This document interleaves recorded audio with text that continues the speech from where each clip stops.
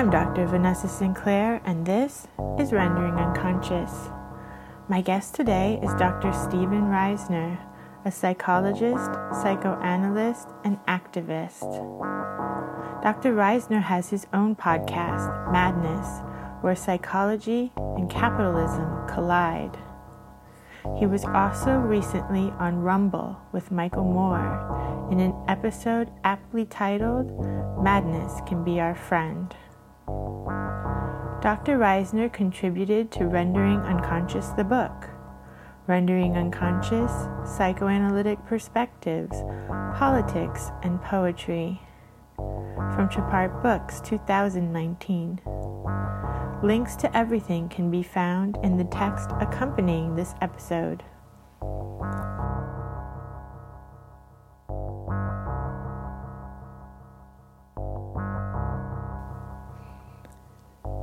You can support the podcast by visiting our Patreon, patreon.com/VANESSA23CARL. Your support is greatly appreciated.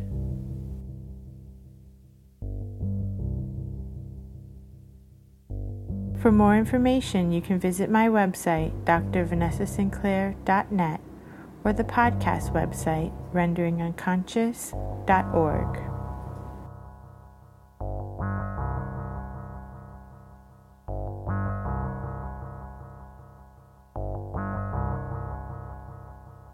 Well, what's on my mind is, there is so much energy erupting in the face of the changes in America. I'm thinking mainly about America. That still is where my heart is, and the changes that are erupting, and the polarization that's erupting, and the threat that comes from government that's erupting. I think that people have finally realized that something is not right, okay? That something in their souls is not right. And the first way it comes out is in a kind of rage, right? Like everybody starts out like being a baby that's wet or hungry or uncomfortable. And there's sort of like this rage that's coming out. And all of development is supposed to be about how we take rage, mix it with love, and make for, the best of what humanity can create with one another. But right now, we have some wonderful rage erupting in the streets of America. But everybody's terrified because we have lost the ability to mix rage and love together and find a way to adapt it to create change that is responsible. So I think Americans have completely lost that idea. Americans have exchanged, what we as psychoanalysts know, that being uncomfortable or in pain or sad or frightened, that all of these are mobilizations, that signals that our body is interacting with the world, and we have to think things in a new way, and that helps us to grow. But for the past 40 years, Americans have stopped this idea that discomfort leads to growth. They have this idea instead that discomfort is bad. They've never gotten past like the 6-month-old stage, where if you're uncomfortable, somebody's supposed to come and make it better and change you.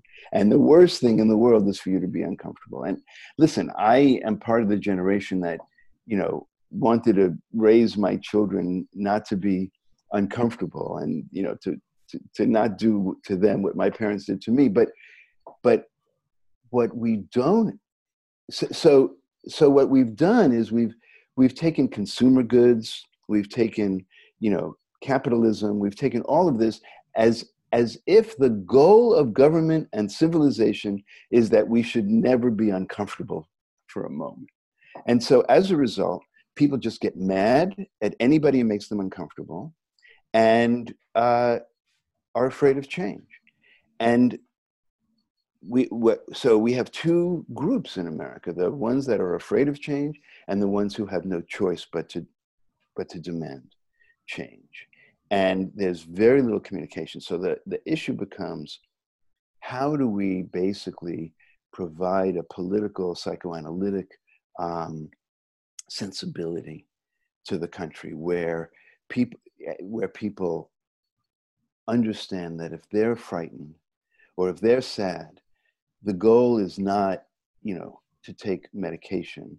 The goal is not, to meditate and then go back and not change anything, but to accept it. The goal is to understand that this is a signal that we have to use for right now. The change has to be radical. I mean, we've been complacent for so long. We've abandoned our responsibility for the government and the world we live in and the earth for so long, based on this idea of never being made uncomfortable, that that the only solution right now is a radical solution, a radical rethinking, a radical confrontation with the forces of power that promise to make us comfortable, but really steal everything from us in the process. So that's where I'm at today. That's a really good point. And there are so many different directions I feel like I could go from that. But I think just this basic idea, people need to rethink this idea of mental illness a bit because like anxiety, it's there for a reason. So instead of being like, oh no, there's something wrong with me, I have anxiety. First of all, everyone has anxiety on some level, but that's part of how we function. But instead of taking something for that, maybe try to figure out why that's happening, because there's a reason why any sort of symptom is happening. So instead of just trying to get rid of it so that you can keep going to work like a good little capitalist cog, maybe we should take the time to just figure out why we're having that problem in the first place. Yes. I mean, it used to be that we called anxiety fear. But if you use the word fear, you think, what am I afraid of? And when it becomes anxiety, Freud started it with free-floating anxiety. And that was a very important concept because, Freud had this idea that sometimes when we were afraid of something, we repressed or denied or dissociated what it was that was frightening us. And all we felt was the fear not attached to something. So that was free-floating anxiety. But for Freud, the goal was to reattach the fear to what was really scaring you in the real world or in your history and doing something about it. But it took time because, you had to reattach, and reattaching is hard. So yes, this idea of fear and anxiety is supposed to be mobilizing. We're supposed to protect ourselves. Even rage, when we're afraid of something, when something's threatening us, the first reaction there is to be angry. And that's not a terrible thing, as long as we know how to use our anger to protect ourselves. And in order to protect ourselves, we have to first take the time to figure out what the threat is and what we can do about it. Right now, what we do is we want to take a pill because anxiety is such a terrible thing. It's a whole industry, both of psychology and psychiatry. They all have put themselves in the business of taking away our very survival mechanisms. And we pay them for it. We pay the pharmaceutical companies, we pay psychiatrists, and we pay psychologists to learn how to cope with anxiety rather than to make social change. But there comes a point, and I think hopefully we've crossed the line where enough people are not going to take it anymore. That the medicines stop working because the threat is real. And it's very our real, and body. it's very systemic, and it's totally pervasive. And you've been in the social justice work for a long, long time. Can we talk about that? Sure. well, well, I mean, it depends on what you mean by a long, long time. I learned to be active. I started being active in social justice work when I was very young, fighting the Vietnam War, and fighting Nixon. And first fighting Lyndon Johnson. That shows you how old I am. Working for Eugene McCarthy, and then fighting Nixon and the war. But there came a point when I actually thought that I would just do my work one person at a time as a psychoanalyst. That if you help just individuals, that they would be fortified in a way that would ultimately change the world. But as you know, what happened is that George Bush started a torture program, and psychologists, and I'm a psychologist, so psychologists created that torture program. And so I was sort of drawn back out of my office into social justice work again with a group of psychologists who we all had been active earlier. We were all of that age that we understood, fighting for justice in the 60s kind of way.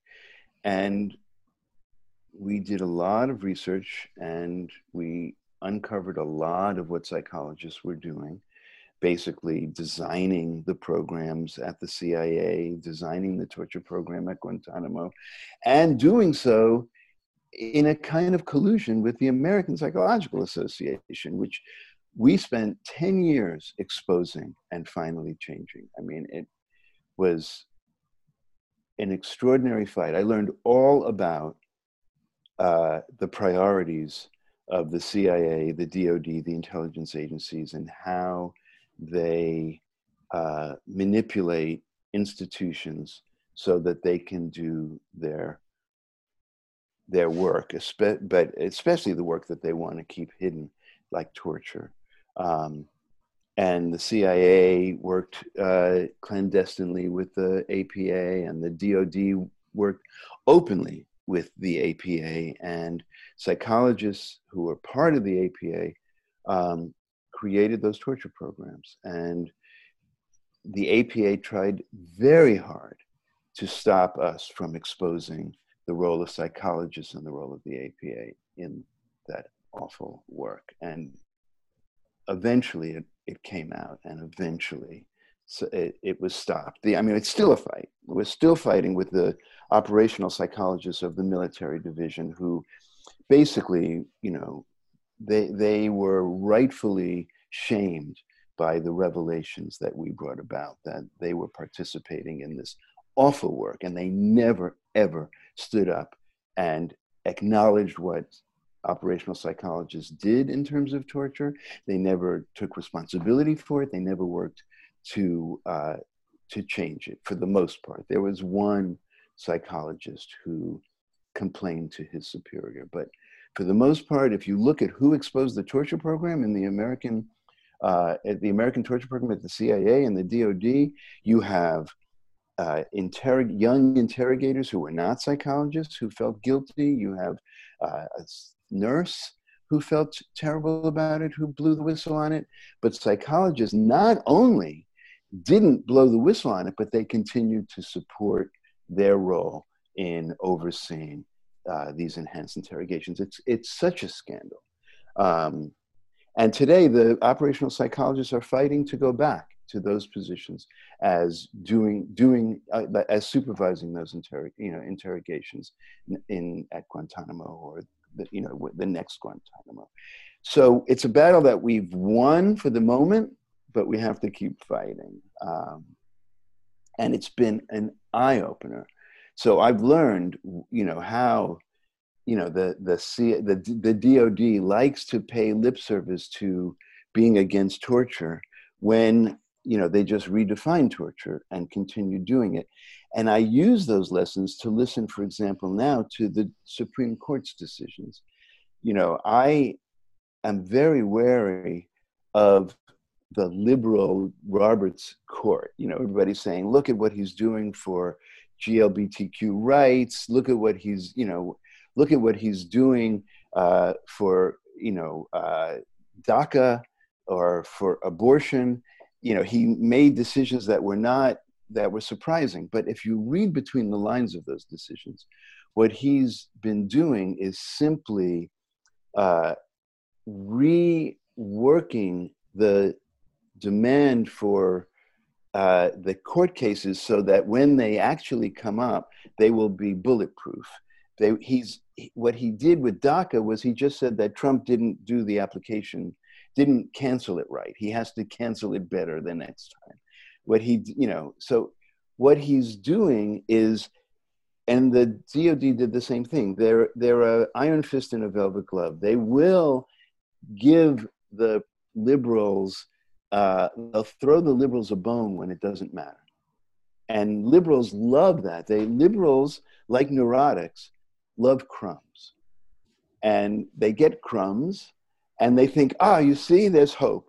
And and they don't get how the conservative forces in America play.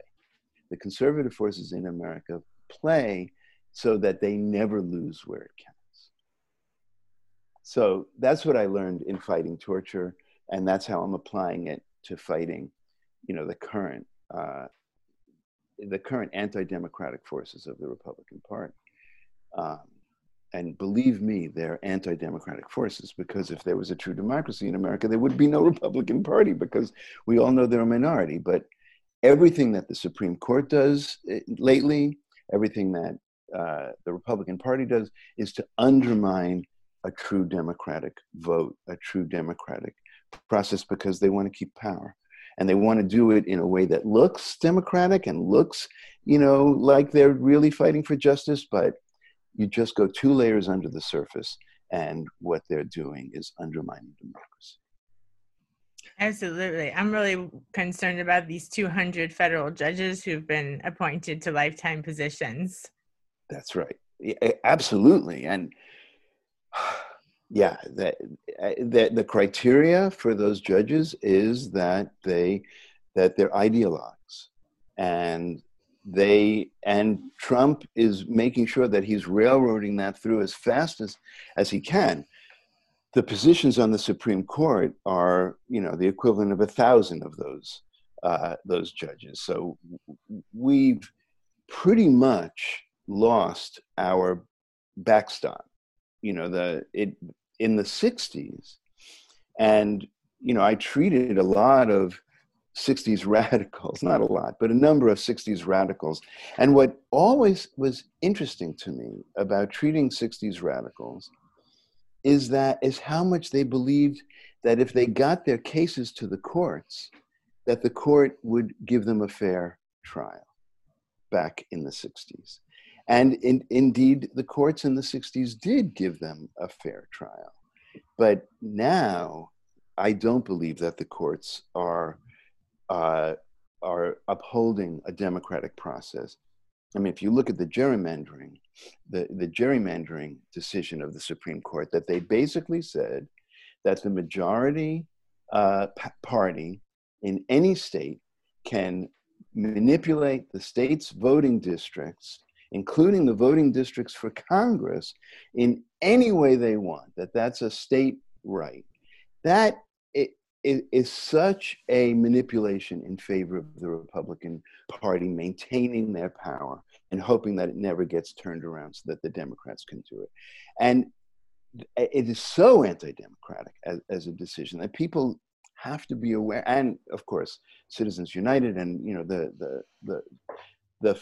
the fact is that America has been transformed by the courts into a religious corporatocracy, a Christian corporatocracy, where the religious power is the separation of church and state is ending.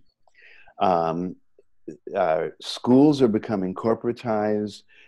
Churches are becoming political institutions, and corporations have more rights than individuals. And so, yes, the fear of what's happening to the courts on the federal level and on the Supreme Court level is justified. There is no backstop. There is no judicial separation of powers anymore. I mean, it seems to me that there is barely a separation of powers, anywhere. We have the Senate that is simply a rubber stamp of Trump political actions, and we have the Supreme Court that is ideological, and the House has been completely stymied from doing any genuine investigations. I mean, people talk about Roberts as being a surprise, but he just decided, for example, to delay. The court has delayed deciding on the case of the House against Trump, where the House wants to be able to see certain documents in order to investigate the executive branch.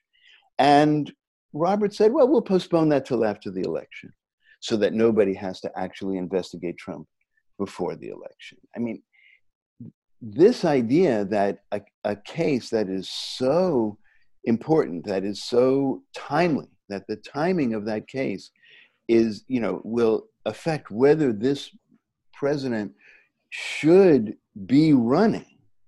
That's the kind of thing that the Supreme Courts in the past did emergency decisions on.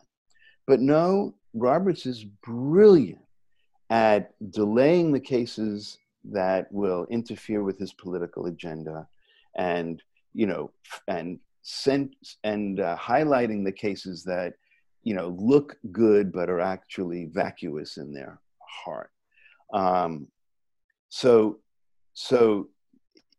yeah, we don't have a court system that we can count on anymore. The fabric of democracy is unraveling on every level, and that's the aim.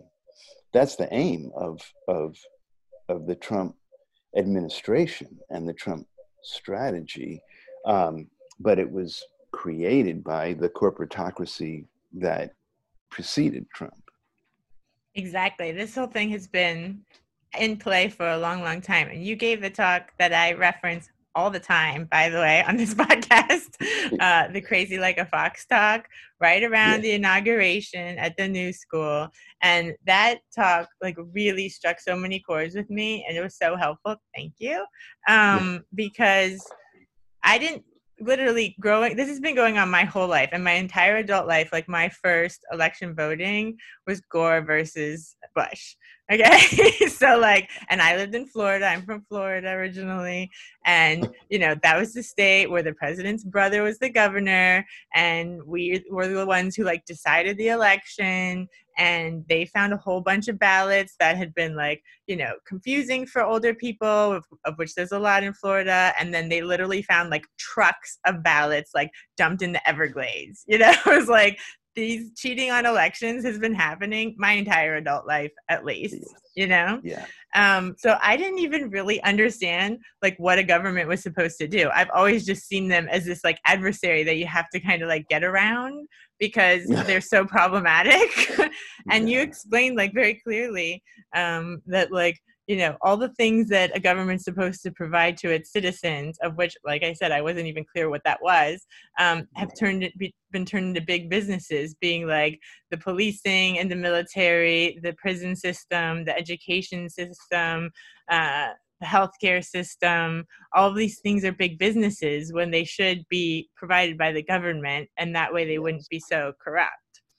Yes, and don't forget housing while we're at it, right? Because this is one of the benefits of having lived as long as I've lived, because when I was young, there was a cultural norm that your housing was supposed to cost 25% of your income. And that if you looked at housing and you looked at income in various cities or towns, you basically, the norm was that landlords would sort of charge 25% of the normal income, and poor people, had less expensive housing, and middle income people had middle income housing, and wealthy people had wealthy housing. But that was kind of the idea, and you didn't rent or buy a house. You didn't buy a house because you were hoping to make a profit on that house. You bought a house with a 30-year mortgage. You paid off the mortgage over time. It took a certain percentage of it, and then it was the mortgage would get paid off just about when you would retire. And so you would have a kind of a retirement if you sold your house and moved into a smaller place or whatever. It was all part of a culture that took for granted certain norms of what people needed to live. Education was, I know this is hard for people to believe today, but public education when I was young was free. City College, Brooklyn College, Queens College, state universities, they were free or just about free. Healthcare was very inexpensive. Blue Cross Blue Shield was nonprofit. The amount of profit they were allowed to make was limited by law. And in those days, we didn't have the concept of economic growth. We had the concept of making a living. So that's all changed now, thanks to Reagan and neoliberalism. And so what has happened is that corporations have leveraged basic human needs. So they discovered that basic human needs, people, instead of government making sure, like when we started talking about, that babies, when they feel anxious, they have to be taken care of. And that eventually you learn to, when you're going to be taken care of on a basic level, and you get used to it, you eventually learn to take care of yourself, and you switch from need to pleasure and to taking care of the ones you love and becoming one who takes care rather than being taken care of. And government, as a kind of a good parent, doesn't give you everything, but does make sure that you're not panicking constantly, so that you could develop yourself in some way or another, based on furthering yourself. And so government is supposed to ensure that people are not desperate for food, for healthcare, for housing, for protection. But corporations discovered that in desperation, people will pay. And if you frighten them, they will pay more. And so if you frighten people with losing their homes, you can charge them more and more and more. You frighten people about their health care, you can charge them more and more and more. You can charge them for everything that used to be part of the cultural norm, that it was supposed to be reasonable and that we were all supposed to be able to achieve. Basic healthcare, basic housing, basic availability of employment, basic police protection. But now all of that and basic, police and prison system, all of that has been privatized. All of that takes so much out of the wealth or income of everybody that, more than that 50% of Americans don't have enough money if there's an emergency. I mean, if there's an emergency, they don't have enough money. Well, we just had an emergency. We are having a 3-month emergency. More people are out of work than ever before since the Great Depression. Is probably similar to the Great Depression. And that, of course, goes to Black and brown and indigenous people more than anybody. Their unemployment level is much higher. It's a healthcare emergency, and people are not insured, and those who are insured are underinsured. Suddenly, everybody, especially people of color and indigenous people, are in a situation of desperation. The failure of government is clear. The favoritism of corporate needs, of concentration of wealth, that's what we have. And I was able to talk about it at the New School, as you know, that Trump wasn't the problem. Trump was the exposure of the problem that already existed. What made Trump so scary is that he didn't pretend to be anything other than what our government had already become, but everybody was still pretending was different. So we were pretending we were still a democracy. We were pretending that we were a meritocracy where people still, you know, could achieve their American dream, and if you just worked hard enough. And what Trump showed is that if you cheat enough, if you bully enough, if you start with enough wealth, and you sue people who stand in your way, and you threaten them, that you can achieve power. And Trump is brilliant at it, and he just used the norms of corporate America. You know, on my current podcast, I say that, you know, everybody's trying to analyze, you know, diagnose Trump, and they say that the diagnosis is that he's a narcissist and a sociopath. And I say, in 21st century America, narcissism and sociopathy are not signs of mental illnesses. They are strategies for success. And we see that, you know, 20% of CEOs have all of the symptoms of sociopathy. You can call them symptoms. I would call them corporate strategies and corporate values. That there's no mental illness here. Calling this a mental illness is a fantasy that this is not America's underbelly norm. That this is, you know, that this is not corporate America. Yeah, it's so the norm. And that's the thing, is that's why, like, in the impeachment, he's like, what about the phone call? We do that all the time. And Giuliani said the same thing. Like, there, I'm sure, I mean, we've heard so little about what's going on.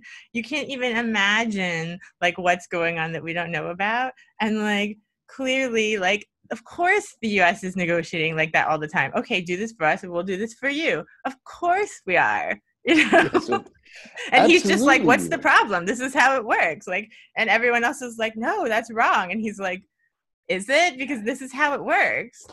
I know.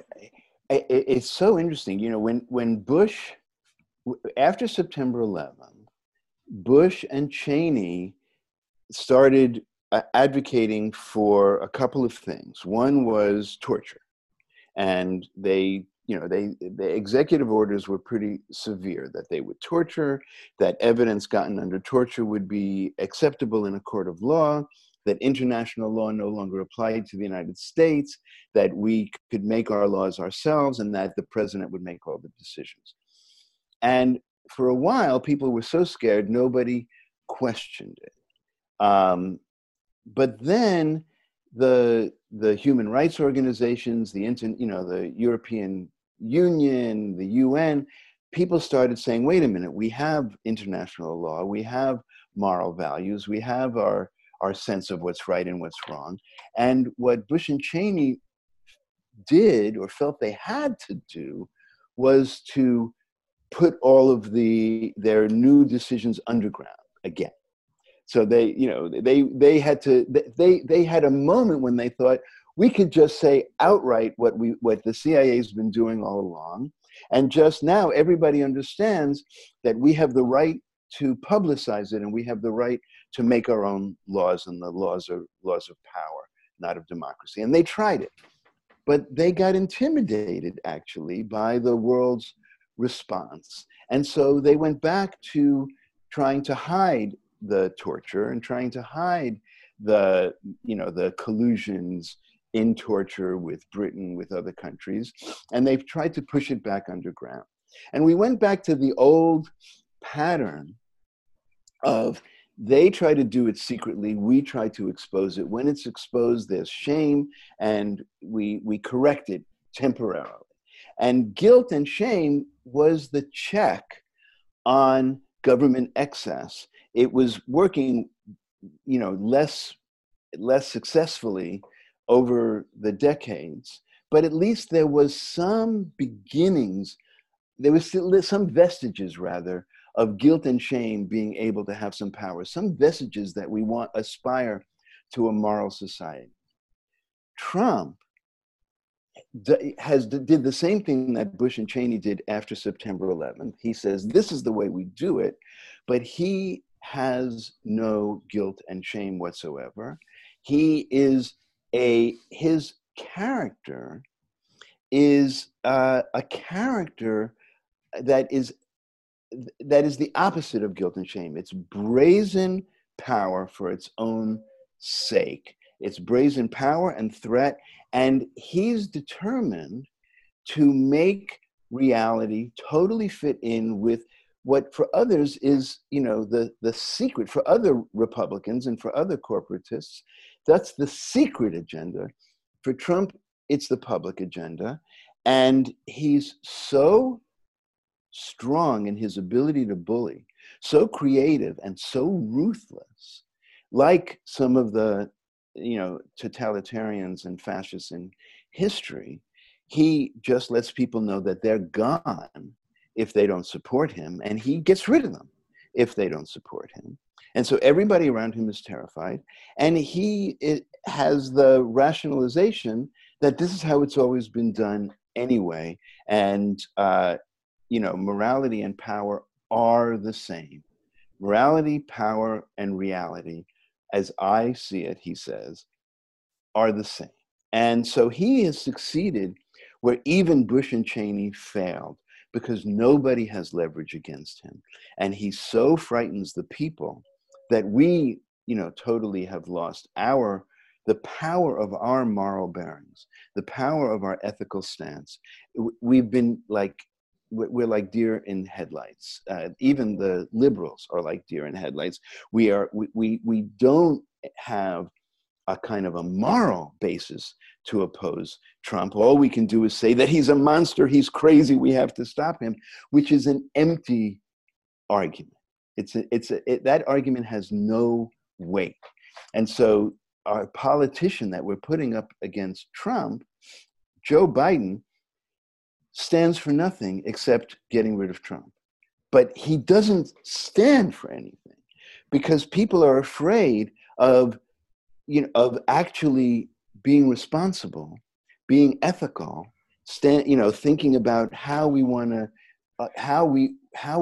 craft a democracy that is actually, for the first time, maybe equal, that for the first time recognizes the power hierarchy that we've been suppressing all these years, and starting, in a sense, from scratch, to create a democracy of the people, by the people, and for the people that we've never actually had. But liberals don't get that actually requires living with our fear and taking risks. So it's much easier for them to say, oh, Trump is crazy, rather than saying Trump is America and we have to fight for a new America. And we need leaders who will fight for a new America, not, old leaders like Biden or Hillary Clinton or Bill Clinton or the neoliberal Democrats whose whole aim is to try to put the genie back in the bottle so that we can pretend we're a democracy while we're really a corporatocracy. Right now, we have the opportunity to stop pretending and stop fooling ourselves. But to do that, we have to stop pretending that Joe Biden stands for anything in terms of the progressive future. And all that he is listen, Of course, I'm going to work for him. I'm We're going to all going to vote vote for for him. Biden. We're all going to work for him. We're all going to vote for him. But I am not so naive as to think that working for Joe Biden or voting for Joe Biden is going to take Trump out of the White House. Joe Biden, I do not believe that Joe Biden is going to take Trump out of the White House. I just don't. I think that is not what we need to prepare for. We need to prepare for how we physically eject Trump from the White House. When he refuses to leave. When he refuses to have an election. Mm-hmm. Yeah, if he thinks he's going to lose, the election will be canceled. As you saw with the ballots in Florida. Yeah, no, they literally found them dumped in the Everglades. And there was arguments about it. And then what the media does is they all start calling Gore sore loser. You're a sore loser wanting a recount and all this stuff. And they're like schoolyard bullies. Really. That's they just start picking on him until he finally relented, And it's what a different world we might have been if Gore had won that election. Yeah, oh my God. But what when I worked with Michael Moore on this movie Fahrenheit 11/9, and in the process, Michael wanted to know how this happened. How did Trump win? That was the question. That was the question that sparked the movie. And so he thought, well, one way we can find out how this happened is to interview Steve Bannon, because he was there right at the heart of it. And Steve Bannon came to our office, and Michael interviewed Steve Bannon. There are two interesting moments in that story. One is when Steve Bannon walked in. Michael said, everybody's been really looking forward to meeting you. And we were all sort of surrounding Steve Bannon. He just walked in, because we felt that this was that Steve Bannon was the strategist that created the world we're living in. And so Bannon's answer to Michael was, yeah, it's not every day that Satan comes to town. He completely understood that he was Satan, that he is the Antichrist. But then the lesson that we learned from Bannon. So Michael asked Bannon, how did this happen? And Bannon said, look, the difference between Democrats and our campaign, our Republican campaign, is that Republicans have learned always to go for the head wound. And Democrats come to politics like they are fighting a pillow fight. They come armed with pillows. And that's what you saw in Florida. You saw that the Republicans were not shouting, oh, it's not fair. That's what the Gore people did. This isn't fair. The Republicans said, what do we need to do to guarantee our victory and fuck everything else? And that's what they've done. They continue to do ever since. They play hardball in every way. And you can be sure that Trump will play hardball with this election. He's not going to go. People like Trump, totalitarian leaders like Trump, they do not give up power. Look at Putin now in Russia. He's now president for life.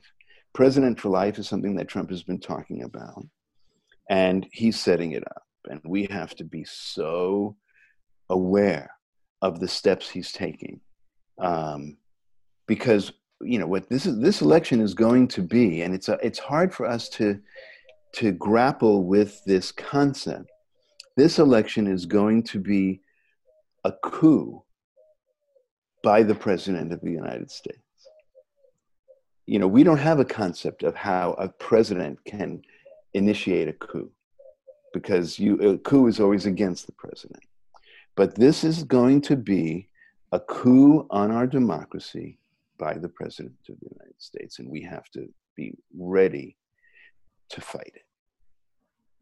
Yeah, and the thing that I always think about that establishment Democrats is that, one, like you said, they're also believe in like capitalism and this neoliberal problem. So they're perfectly happy with the status quo. It's like they're really where the Republicans used to be, and the Republicans have just like gone off the deep end. And like it's like there is no Democratic Party anymore, it feels like. And I mean, the primaries were much more interesting this year. And I was, of course, Bernie's great. I thought Elizabeth Warren was great. I like Cory Booker personally. I like all of them. And then just to watch them all drop out one by one was so sad. And then once Bernie dropped out, I didn't even realize like how much my hope was like aligned, like hung on him. But when he dropped out, it's like I haven't been able to watch anything since. I'm like, oh, it's just hopeless. That's how I felt for a long time. Right. But I'm going to keep fighting. But I'm just going to vote for whoever the other person is, which is apparently going to be Biden now. But the problem is that the Democrats establishment, their kids go to the same schools. They live the same life. They're all like this really high upper echelon of people, and they don't really understand. They don't understand what the stakes are because they've never really lived the stakes. They've never been working class or ever. Yes. Wait, excuse me. But that, I think, is exactly right. They all get rich in politics. And this idea of politics being, representing the people is gone. It's completely gone. Being in politics, when you said that they go to the same schools, they have the same background, and they have the same corporate donors. And Biden is part of that. And the DNC is all part of that. And right now, the people, particularly Black people and brown people and indigenous people, are rising up in the streets. And, I found it so telling that the reaction, of Democratic mayors and governors in the face of an uprising of people who were actually not part of the old boy network, the reaction was to call curfew, right? To prevent people from going to the streets because of the looting, because of the violence. And who cares about Target? Target's part of the problem. It's just corporations. Well, this is very hard for people to take in because we've all been trained now not to be made uncomfortable. And when you start a fire, you're concretizing anxiety. A fire is anxiety. A fire is, this is what our state of being is. We are burning. We are burning.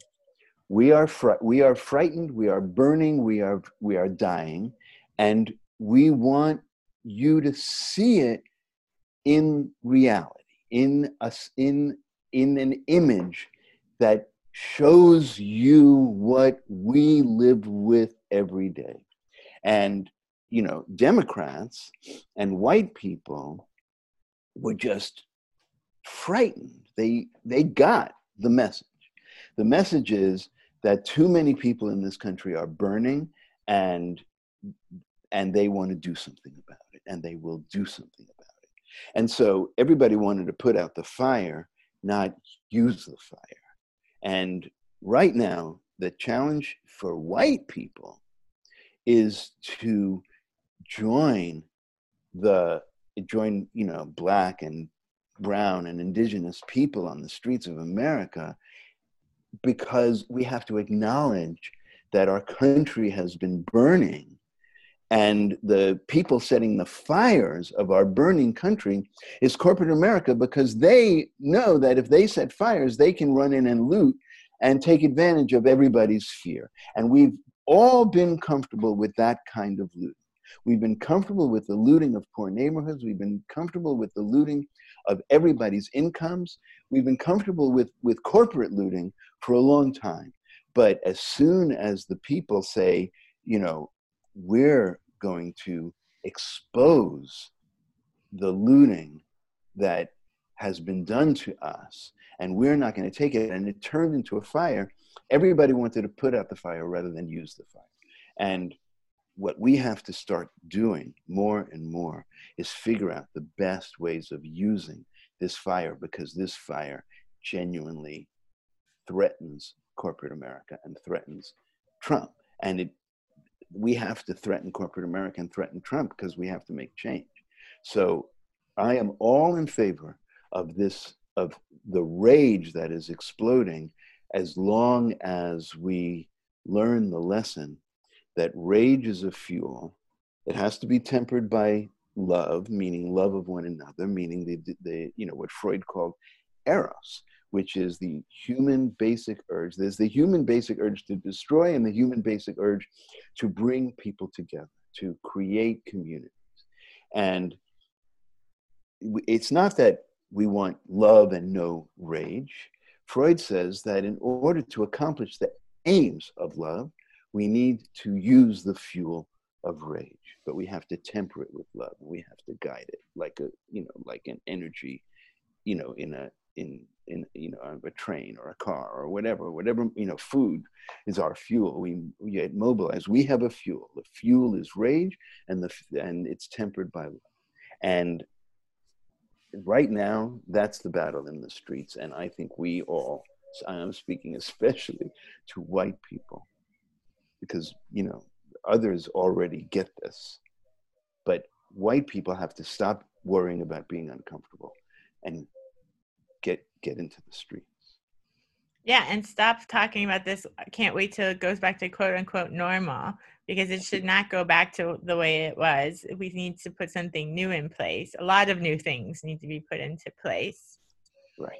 Yeah, normal, you know, this idea of normal means the status quo. And we once, and this is again psychoanalysis, that, you know, this idea of normativity as the goal, that's capitalism. Mm-hmm. That's the capitalist idea that, you know, anything that deviates from the status quo is an illness that we will cure so that you can go back to the status quo. And the alternative is creativity and diversity, that we have to admire the differences and the possibilities of difference. And that, you know, different people's experiences, we want to bring together people. We don't want to make them the same. We want to give them each an opportunity to live a rich life, a rich, courageous, loving life, you know, rather than what we have under capitalism and under American democracy forever, which is the hierarchy of power. So, you know, the essence here is that we have to make change, because we have to have the democracy that we have not yet had. And that is a democracy that is not created on the backs of people of color. If we had a society where basic structures were in place, like everybody knew they would get health care if they needed it, and knew that they would have housing and got a good free education, and knew that there was protection that wasn't militarized police strolling through their neighborhoods. Right. You know, if everybody had like basic, the bottom rung of the hierarchy of needs met, then everybody would feel less terrified all the time and desperate, and then they could work on fostering their creativity or whatever talents and abilities that they have naturally that they want to foster, whatever that is. Yes, and and since it's based on a value system, not on a power system, you know, the aim of power is to support a value system, then we don't have to be so afraid of hard times, because the value system will hold in hard times. People will look after one another in hard times. now we have people completely selfish in the good times. What do we expect of them in the hard times? So I mean, we have to start training values that are, right now what we have is profit. Is our value system is not a value system, it's a profit system. The only value we have is if something makes money. So you go to school because you'll be able to make more money. You buy a house not because you want a nice place to live in, but because you want to sell it for a profit. The hospitals are run like airlines, where you can't have empty beds in the hospital. So you've got to get rid of beds, so you have so few beds that the beds you have are filled. So if there's an emergency, you don't have enough beds. It's guaranteed that a profit motive is not protective in an emergency. And the role of government is to take care of the emergencies, is to take care of the needs, the desperate, possibly desperate needs, so that we're protected. That's what insurance is supposed to be. Insurance originally was that everybody paid a little so that when you got sick, you were taken care of. Now, it's not that everybody pays a little so that when you get sick, you're taken care of. It's that everybody pays a lot so that shareholders and insurance companies can make a profit. It's completely a value system of profit, not of our basic values of taking care of the poor, of giving everybody an opportunity, an education, a place to live, and looking after one another when people are suffering. That value system is gone. And freedom, the idea of equality and freedom, which is our constitutional, guarantee, has been turned to freedom of the marketplace and freedom of the strong to abuse the weak. And that freedom, should be unencumbered according to corporatocracy. And exactly. I've been thinking that lately, is that since I've left the States, then you get a different perspective on it, like being outside of it. And that's what I've been thinking lately, this like freedom that they're talking about all the time. Everyone needs to be free. It's like, oh, all the corporations need to be free to be able to be completely deregulated so that they can poison people, make them sick, and then make money off of it, etc., and terrorize them and then put them in jails that they also make money off of. Without any regulations or anybody looking over them to make sure they don't abuse the citizens. That's what freedom has turned into. Well, and it's antagonistic to the basic idea, from my point of view, and this is also a psychoanalytic point of view, of what it is to be a human being, which is capable of symbolic thought, capable of something other than a survival of the fittest, evolutionary biology position. So, what corporate America believes that freedom is that we're freedom to live in a dog-eat-dog world where the strongest live and the weak die. But human beings, in our capacity for language and our capacity for morality and our capacity to override those instinctive, those instincts and drives and primitive drives, we are supposed to adhere to a value system. We're supposed to adhere to an ethical system, even a religious system that's based on doing good, not doing strong. And so, if you look at wisdom through the ages, it's always about looking after the poor, taking a section of whatever you make and giving it away, taking care of the sick. The Bible talks about the widows and the orphans. But all of that with the one freedom that we now have, which is freedom of the marketplace, and no other freedoms count. So we've gone back to the pre-civilization, humanity idea of what kind of animals we are. And right now, we've completely lost what human beings have always striven for in creating communities, and that is, looking out for the community. I mean, we've gone back, 1,000 years in terms of, the rule of the most powerful, pre-Magna Carta. And yes, and so, and, and yes, and so America has now diverted. America is the worst. I mean, Europe is very different. America has become like, other authoritarian or totalitarian states in the world, where it's about power, and the ones who don't have power don't want to get on the wrong side of those who do have power. And that's the system that democracy was supposed to be an antidote to.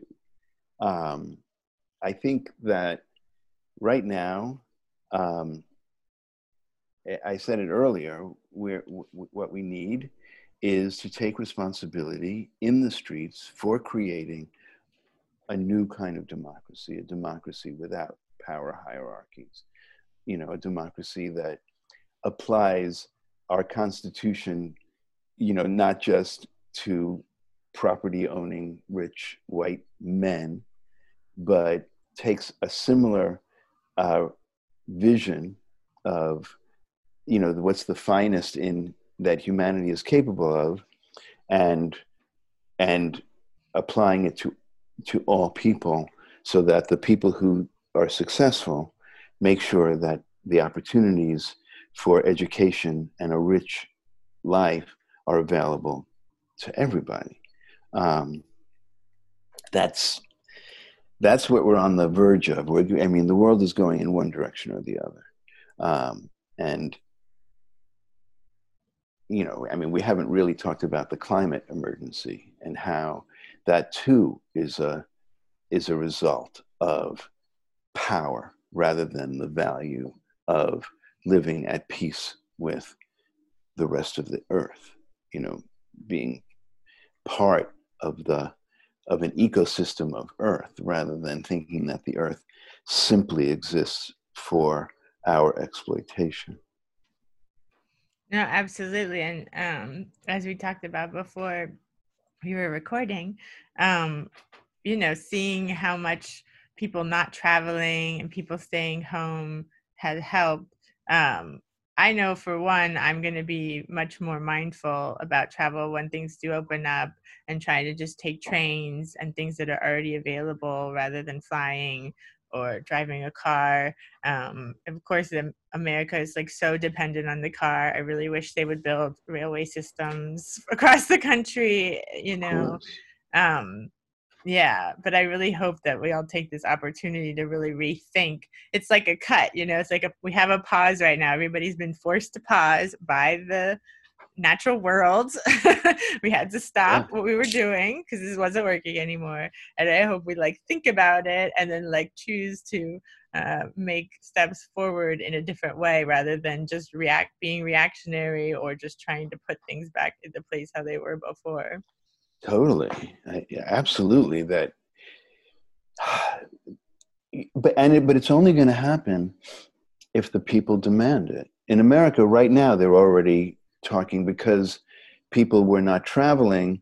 Amtrak, right, the American rail system, is losing money, and so when it's losing money, the board of Amtrak and the government are immediately looking for how they can close stations for underserved communities. So they're already stopping service to underserved communities, rather, and making them more reliant on cars and on, fossil fuel guzzling industries. And that's the opportunity. Naomi Klein talked about the government taking advantage of every crisis to further capitalist aims. And the only antidote to that are the demands of the people, is the fire of the people, is the going to the street and manifesting our rage one way or another, hopefully by refusing to accept this, by demonstrating. My vision is that people need to surround the White House and embargo the White House and not allow anything in or out until it is forced, until the government as it is forced to surrender to the people. And, I think about Pete Seeger's banjo. He had the words around, he wrote around the banjo, "This machine surrounds hatred and forces it to surrender." And I think we need to be, Pete Seeger's banjo. The people on the street have to surround hatred, have to surround corporate oppression, have to surround the police departments, have to surround the White House, and force it to surrender by the strength of the people. And then once we can align with, the earth, we can align with the pleasures of actually being alive on this planet rather than the pleasures of destroying the planet. That's our choice. Those are the two pleasures that are fighting each other. The pleasure of being alive. I think about this all the time, how sad it is, because I have a really nice view of the moon a lot of the time from my apartment. And I always look at the moon, look at the sky, and I just think of how sad that we're on this amazing thing that's in space. And it's totally, I mean, if we just sat and thought about it all the time, I guess we would be overwhelmed. And I guess that's why we don't. But it's so amazing that this is even here, this creation. And then this is what we do with our time here. You know what I mean? It's just what? I think you got it exactly. That beauty and love are actually overwhelming, and they're a little hard to take. And when we experience beauty and love and nature fully, for me, it makes me cry. And I'm in awe of it. And it's easy to hide from that level of sensitivity and human experience. But it's what our opportunity on earth is all about. We human beings, are not only alive on earth, but we're aware of it. That's what makes it so poignant, that we're aware of being alive on earth and we're aware of death. We're aware that our time on earth is temporary and that we get this short opportunity to breathe and smell and taste and look and align with nature and love each other. And it's a brief period. And it is so overwhelming. So most people, that they have to kind of take drugs to numb it, or they have to turn it into something destructive or something else. And I think, our job as psychoanalysts is to help people tolerate beauty and love and make something of it for other people and themselves.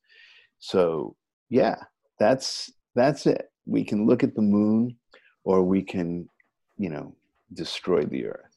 Those are our choices. And I want to make sure, I don't want to take up too much of your time, but I want to make sure that we talk about your podcast, because I love it. And I feel like there's so much that's so reactionary nowadays, and people just reacting all the time on Twitter, social media, and everything is a play-by-play, even the news. The news used to be journalism was taking a step back and seeing everything play out, and then making a story or drawing a bigger picture rather than reacting to it in the moment. But now everything's just even the newscasters, everything's just 24 hours reaction. But I really love that about your podcast, is that you take some time, you're looking at everything and seeing how everything's playing out, and then you clearly sit and think about it, and then create these podcasts where you're drawing bigger pictures, drawing connections through time, and it's really refreshing. So I want everyone to listen to it. Well, yeah, I wish I could do them more rapidly, but as you said, they take time. It's like cooking. I work on the ingredients and I put them together and I cook it before I come up with one. The basic idea is using my experience and values as a psychoanalyst to open my perspective and keep it open my perspective on politics, and particularly on capitalism. I mean, you can look at it as if psychoanalysis is a process of openness and responsibility, and capitalism is a process of closing and exploitation. And so I call the podcast Madness, where psychology and capitalism collide. It's really madness where psychoanalysis and capitalism collide. And I use the word madness ironically, because I think that I'm trying to make the case that being different, being angry, being outside the norm is a step on the road to change for the better, and that we have to be mad in terms of angry, and sometimes we have to be mad in terms of not aligning with the status quo and the norms. And so I basically am trying to create an action, a mobilization through understanding, but through psychoanalytic understanding and confrontation. But what I learned about psychoanalysis is that too often it's passive. Too often understanding is seen as the goal, and understanding is not the goal. Understanding is the means for enacting, for change, for activism. So that's what my podcast is trying to do, is trying to use understanding, use a kind of challenge to the status quo in the interest of mobilization against exploitation. Exactly. Understanding is part of the process of creating change. And you're so full of little gems and insights that really always stick with me. And this, even just today, you said this norm, this idea of a norm, that's capitalistic. And like now that's going to be central, because it's like, where did this norm come from? Everyone believes in this norm they're supposed to adhere to, which like nobody adheres to. Like maybe 1% of people, you know what I mean, are in this like tiny category, but probably not even. Everybody has some sort of deviation from this weird norm. Where did it come from? It's this capitalist ideal that's just it's not based on human reality, the experience of human beings. It's a different logic. Yeah, capitalism and consumer goods are based on shaming you into thinking that you're not fitting this normative ideal, and then charging you for how to get there, and never letting you get there. And that's the problem with American medicine too. American therapy, American medicine, the way it's paid for is to keep you needing it all the time, rather than becoming free of it. And that's capitalism. Depending on the capitalist norm and being ashamed if you deviate from it. And the goal of psychoanalytic thinking, and the goal of, I think, human creativity is diversity diversity is really the human capability and the human freedom.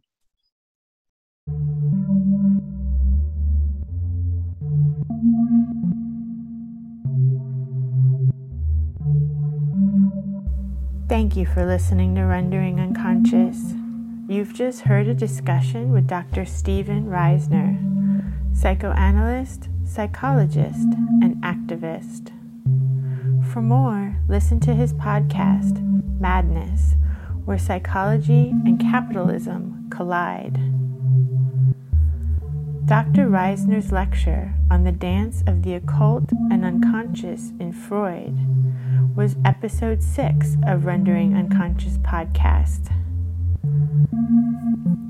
Links to everything can be found in the text accompanying this episode.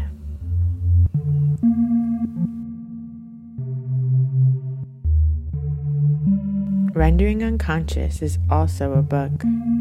Rendering Unconscious, psychoanalytic perspectives, politics, and poetry.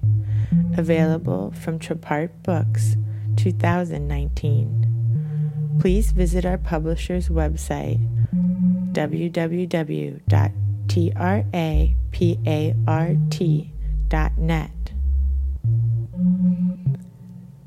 You can support the podcast by visiting our Patreon, patreon.com/VANESSA23CARL.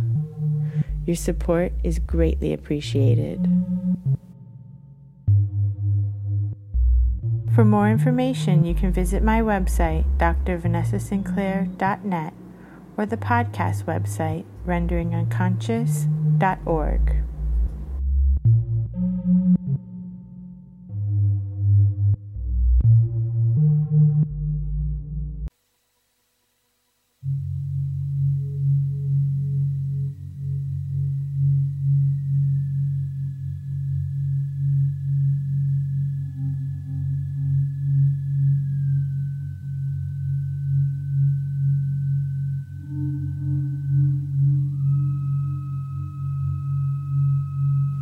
Churches. It is present throughout. Muscles, bones in a body are free. Southern Belle, their stuff. There is someone I, produced by and for. Doctor's appointment. Our metamorphosis. The Dada, surrealism. What are you doing here? And comfort. Let's apply and future whatsoever. We all die. And brought on another. Charles both once said, and submission.